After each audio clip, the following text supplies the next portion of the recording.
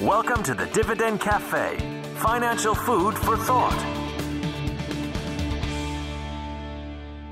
Hello and welcome to this week's Dividend Cafe. This is David Bahnsen. I am the Chief Investment Officer at the Bahnsen Group, and we are bringing you our weekly market commentary. We are sitting here recording in the middle of the day on Thursday, and at this point, market's up a tad on the week. It's giving some of that back today, so I don't know if we're going to end up flat or up 100. We're around that range now, and of course, you never know what Friday holds, but I'm going to use this week's podcast to kind of focus a little bit more on some macro things because I want to talk about earnings season. I want to talk about how companies are doing, and we do, we're into earnings season.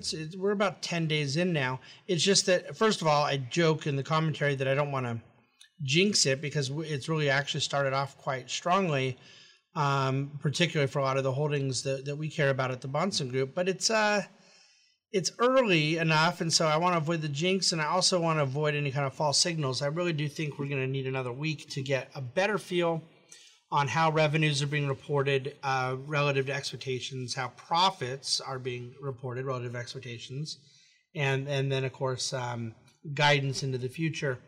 So we're going to talk more about earnings season next week, but right now I'm taking advantage of this. You could say like it's been a really busy week in the news cycle, and there's all this hubbub around the Mueller report yesterday, and I actually got to sit on set at Fox Business and kind of guest host with Stuart Varney because they were planning to just broadcast the whole Mueller report live, and then at the last second they decided to not do that. Fox News channel was broadcasting live the whole report. So they had to kind of still go forward and do all their normal couple hours of broadcasting.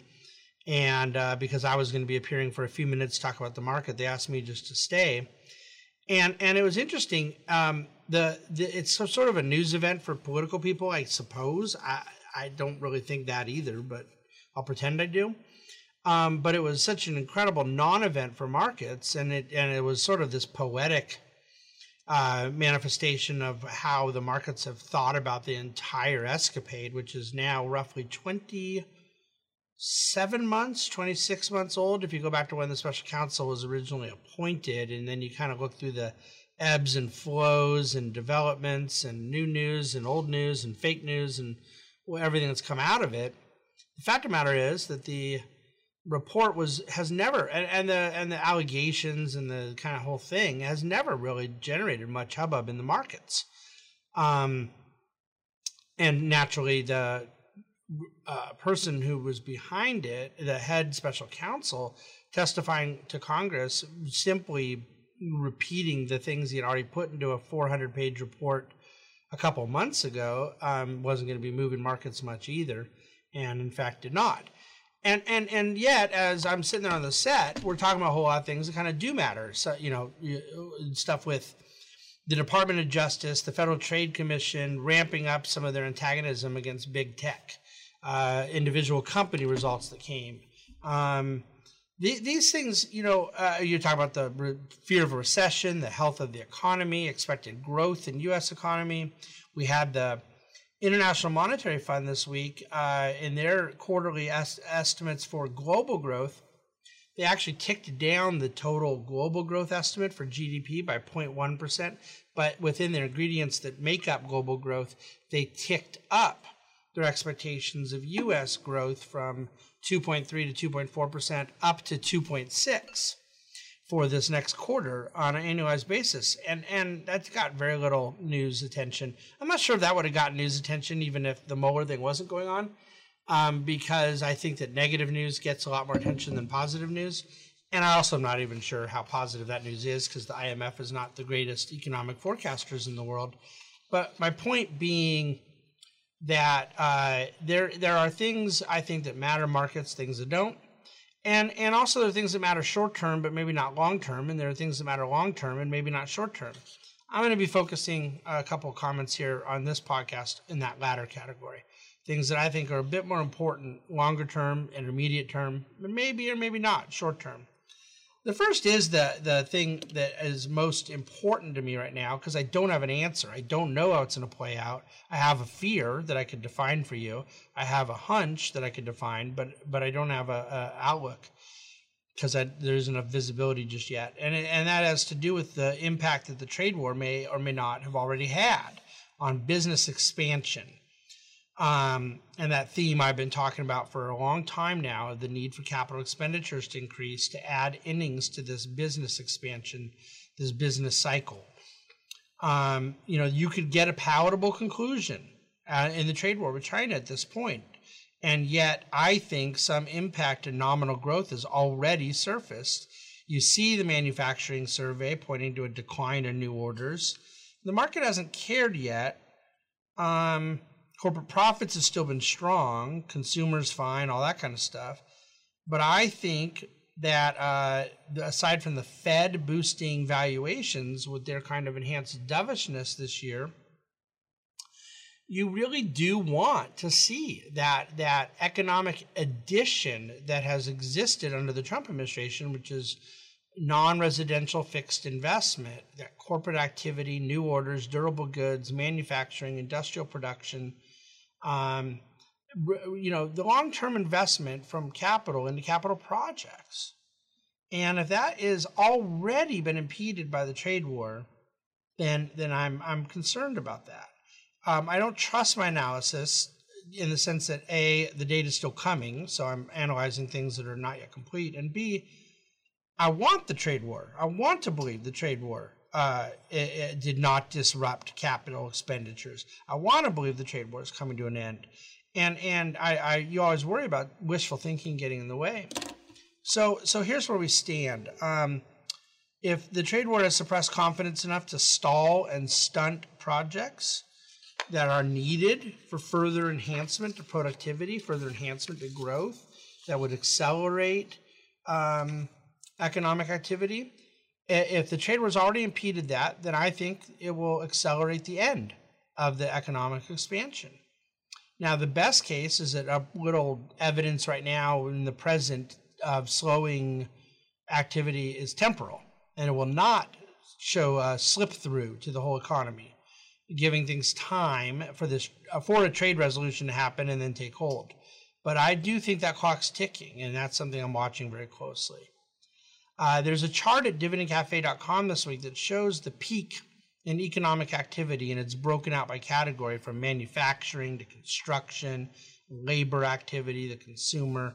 And that peak was February 2018, which, by the way, is the month that, at the end of the month, that the president launched the trade war. Now, labor growth has stayed steady. Manufacturing and construction side, it's still been growing, but its rate of growth has contracted or slowed quite significantly as of late. And that's where we need to see where things head. Check out that chart. The pattern, the trend is rather clear. Switching gears, the worst argument for recession ever. There's one commonly uttered piece of what I'm calling anti-intellectual nonsense, that the longer the recovery has been, the more likely a recession is. And that isn't anti-intellectual because it's untrue. It's anti-intellectual because it's so ridiculously obvious. It's a tautology. It goes without saying. It's self-evident. In the base, it's true by its vocabulary. In the basic sense that the more days that have gone by, the less there are to go. Okay, there you go. Very true. I don't think that's very helpful information. It says nothing whatsoever about the timing of a recovery ending. It doesn't say anything about the timing of recession starting. It merely tells you that yesterday was one day ago. Okay, so it is not an argument for portfolio positioning changes. It is not an argument for anything relevant in economic commentary. In terms of the economic kind of milieu, I'm going to go through a number of different topics, some of which are a little more complicated than others. I am intrigued by the fact that the euro is stubbornly sitting around $1.11 or $1.12 in its exchange rate to the US dollar, with so much presumed dovishness existing about the future of European monetary policy. There would have been no expectation that would reverse with the announcement of Christine Lagarde becoming the replacement to Mario Draghi at the European Central Bank. Lagarde is the former head of the IMF, International Monetary Fund, and perhaps is the only candidate that they could have found who would be more dovish than Draghi proved to be. My view is that the euro is running in place, not because of anything about the euro, but because of the dollar. That, in other words, if the Fed was in a 2018 hawkish state of mind versus this uber dovish euro landscape, it would be pushing the euro far lower. But with the Fed now joining the party and trying to weaken their own currency, the market's stuck with two currencies, and three if you want to count the yen, that are trying to jockey for superiority and weakening their own currency. And that's why I mean a race to the bottom. They're all fighting each other for who can have last place in the strength of their own currency. And it's holding the euro flat when otherwise I think the euro would be declining. Speaking of the dollar, on a trade-weighted basis, the dollar is currently as strong as it's been since the early 2000s. Why do we want to evaluate it this way, meaning in a trade-weighted basis? Because the standard dollar index, which is also showing strength, but not as strong as the trade-weighted going back that far, leaves out emerging markets countries. And it's fair to say that our dollar's comparison to countries like China and Mexico matters in evaluating our overall economic health. Our view, and this ties into our short-term view of emerging markets pricing, is that the dollar is overvalued. And it will need to demonstrate such against the emerging markets currency world, not merely against Europe and Japan. And again, a really helpful chart at dividendcafe.com showing you a 25-year history of the trade-weighted dollar and then the just dollar index on a spot basis. And you can see the big move up that we've had in the dollar and where the trade-weighted dollar is actually so much stronger than the dollar index, and why that might be deceiving the data a little bit. Something has got to change at the FDA. This is a bottom-up comment. Those of us invested in the drug sector. Look, this is not me talking my book here, because, by the way, a lot of approvals that I am frustrated in not getting done at the FDA would be competition to companies that we might own. And perhaps there are approvals in companies we own that are also being delayed. But my point being, at best case, it's an agnostic statement in terms of holdings that we would own at the Bahnsen Group. I'm making a sector-wide comment, and it's really more about society than it is the investor element. There were 14 new drugs approved at the FDA so far this year. 14. So therefore on track for less than 28 on the year. It was 59 all of last year, and that was the most ever in a single year. So we're on track to be less than half of what we were last year, and the bar is set at only 59 approvals a year out of thousands of potential medical items that get before the FDA for approval. I don't know if you want to chalk it up as human genome sequencing or the improvements in research and development. But there are a significant amount of opportunities, and they're being slowed up in the bureaucracy of the FDA pipeline. And I think this has profound implications for investors in biotech and in pharmaceuticals, but also for the quality of human life. I read a report this week where someone, I'm not going to say who they were, pretty prominent, and actually, by the way, I really like the analyst and really like the company that the analyst works for, but I don't know, I'm being a little critical here. The prediction was that, we want to get really fine-tuned. We think that the rest of the year, as we sit here now in late July, 5 months to go, the market will be somewhere between -5 and +5% from here.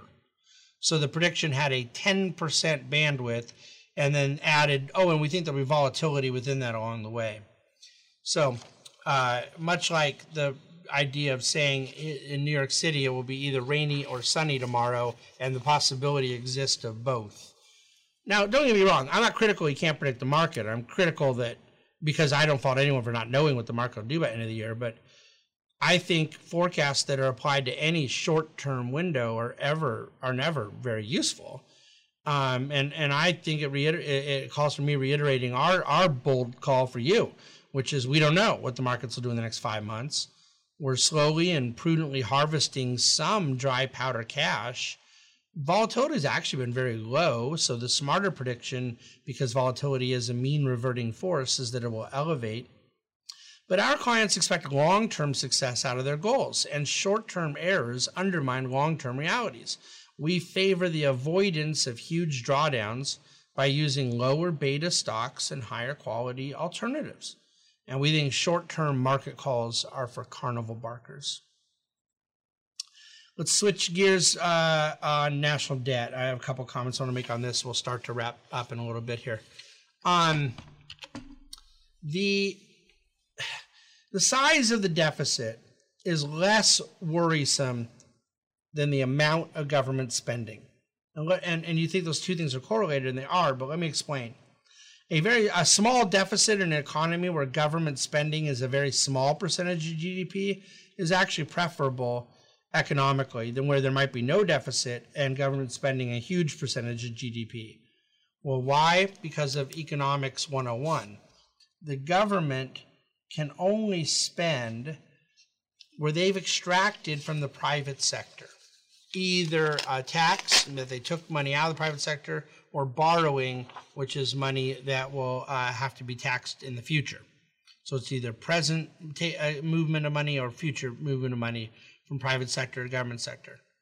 The government, a large percentage of government spending means, especially with little or no deficits, means there's a very high tax state of affairs, and that means a meager growth environment that limits economic and investment opportunity. The crowding out effect is real, as high government spending mutes demand in the private sector over time. The United States faces existential economic issues to answer. And maybe they'll do that when the environment is more conducive to resolution around spending, debt, annual deficits. Unfortunately, we're highly unlikely to answer these questions before the next recession. And if you think deficits are high now, wait until we enter a recession. Now, I find this just fascinating, but I want to give you a perspective on why pedestrian assumptions about debt and interest rates need to be repudiated. 30 years ago right now, the national debt was a whopping $2.8 trillion, and that represented 49% of GDP. The 10-year bond yield was 9.1%. Now today, we have $22 trillion of national debt, and that represents 106% of GDP. Now, the economy is a lot bigger, so the debt that goes there with is a lot bigger. However, the ratio didn't hold. It doubled. It went from 49% of GDP, 106%. So you would think to yourself, well, there's more debt, more deficits, and a really concerning ratio of debt to GDP. Yet the 10-year bond yield from 9.1% 30 years ago to 2.1% now. Why are investors demanding less money from government debt when the government is so much more leveraged than they were 30 years ago? The assumption is meant, the lesson is meant to be embedded, kind of a rhetorical question type of thing. Obviously, what we've been taught is untrue, that higher borrowing means it pushes interest rates up. The exact opposite has happened, and the reason is because I believe that there is a significant reality to suppression of demand and economic activity the higher government spending grows. And that pushes bond yields down, not higher. Okay, politics real quick. I'm going to speed things up a bit. The budget deal, woe and behold, they're not shutting down the government. They're not cats and dogs falling out of the sky. They're just increasing spending a measly $320 billion. Pretty soon you start talking about real money.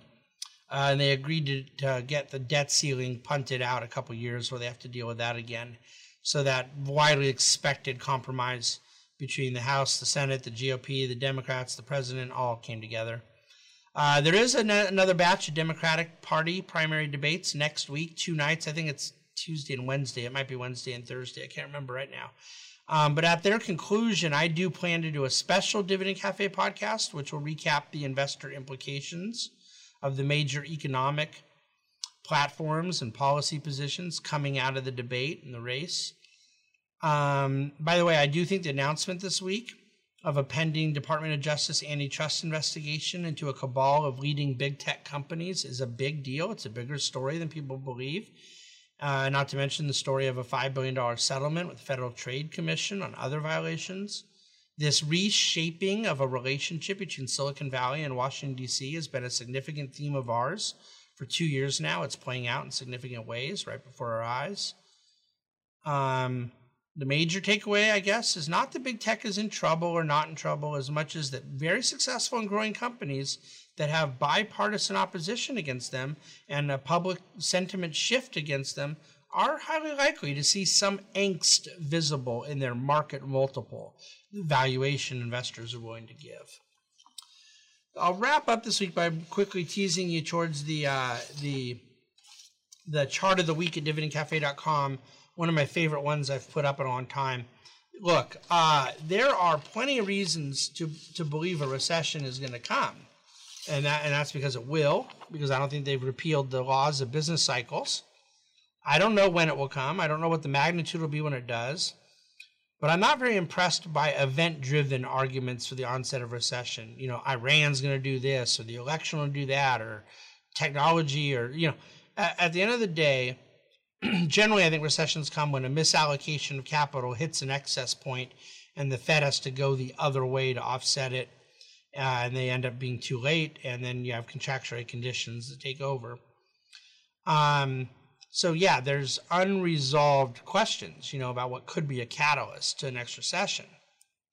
But I would just simply point out, and you look at the chart I put at dividendcafe.com, you have, over the last 10 years, had no shortage of event-driven catalysts that people said could allegedly be a problem with the recession, with QEs ending and Brexit and ISIS attacks and Japanese stimulus and negative bond yields and Benghazi and Hurricane Sandy and, China issues and the Mueller investigation, and you get my point. Event-driven arguments for recession are generally not very good, and when you put those up against the path of the markets, the path of economic growth, you have to get that habit out of your system that thinks a particular headline will be what one wants to invest around, and rather understand the broader nature of the cycle, macro data, where valuations exist, where opportunities exist in mean reverting assets, and be cash flow sensitive. Be an investor in operating companies. Be an investor in enterprises that generate profits, and that from those profits, which they are growing year over year, are paying a growing stream of dividends to you. I'm going to leave the dividendcafe.com podcast there for the week. We thank you for listening. We encourage you to reach out to us anytime. Thank you for listening to the Dividend Cafe. Please rate us, forward this to your friends. Do whatever you would like to do, but subscribe and write us a review if you have good things to say. Thank you again, and we look forward to coming back to you next week with the Dividend Cafe. Thank you for listening to the Dividend Cafe, financial food for thought. The Bahnsen Group is registered with Hightower Securities, LLC, member of FINRA and SIPC, and with Hightower Advisors, LLC, a registered investment advisor of the SEC. Securities are offered through Hightower Securities, LLC. Advisory services are offered through Hightower Advisors, LLC. This is not an offer to buy or sell securities. No investment process is free of risk, and there is no guarantee that the investment process or the investment opportunities referenced herein will be profitable. Past performance is not indicative of current or future performance, is not a guarantee. The investment opportunities referenced herein may not be suitable for all investors. All data and information referenced herein are from sources believed to be reliable. Any opinion, news, research, analyses, prices, or other information contained in this research is provided as general market commentary. It does not constitute investment advice. The team at Hightower should not be in any way liable for claims and make no express or implied representations or warranties as to the accuracy or completeness of the data and other information, or for statements or errors contained in or omissions from the obtained data and information referenced herein. The data and information are provided as of the date referenced. Such data and information are subject to change without notice. This document was created for informational purposes only. The opinions expressed are solely those of the team and do not represent those of Hightower Advisors LLC or any of its affiliates.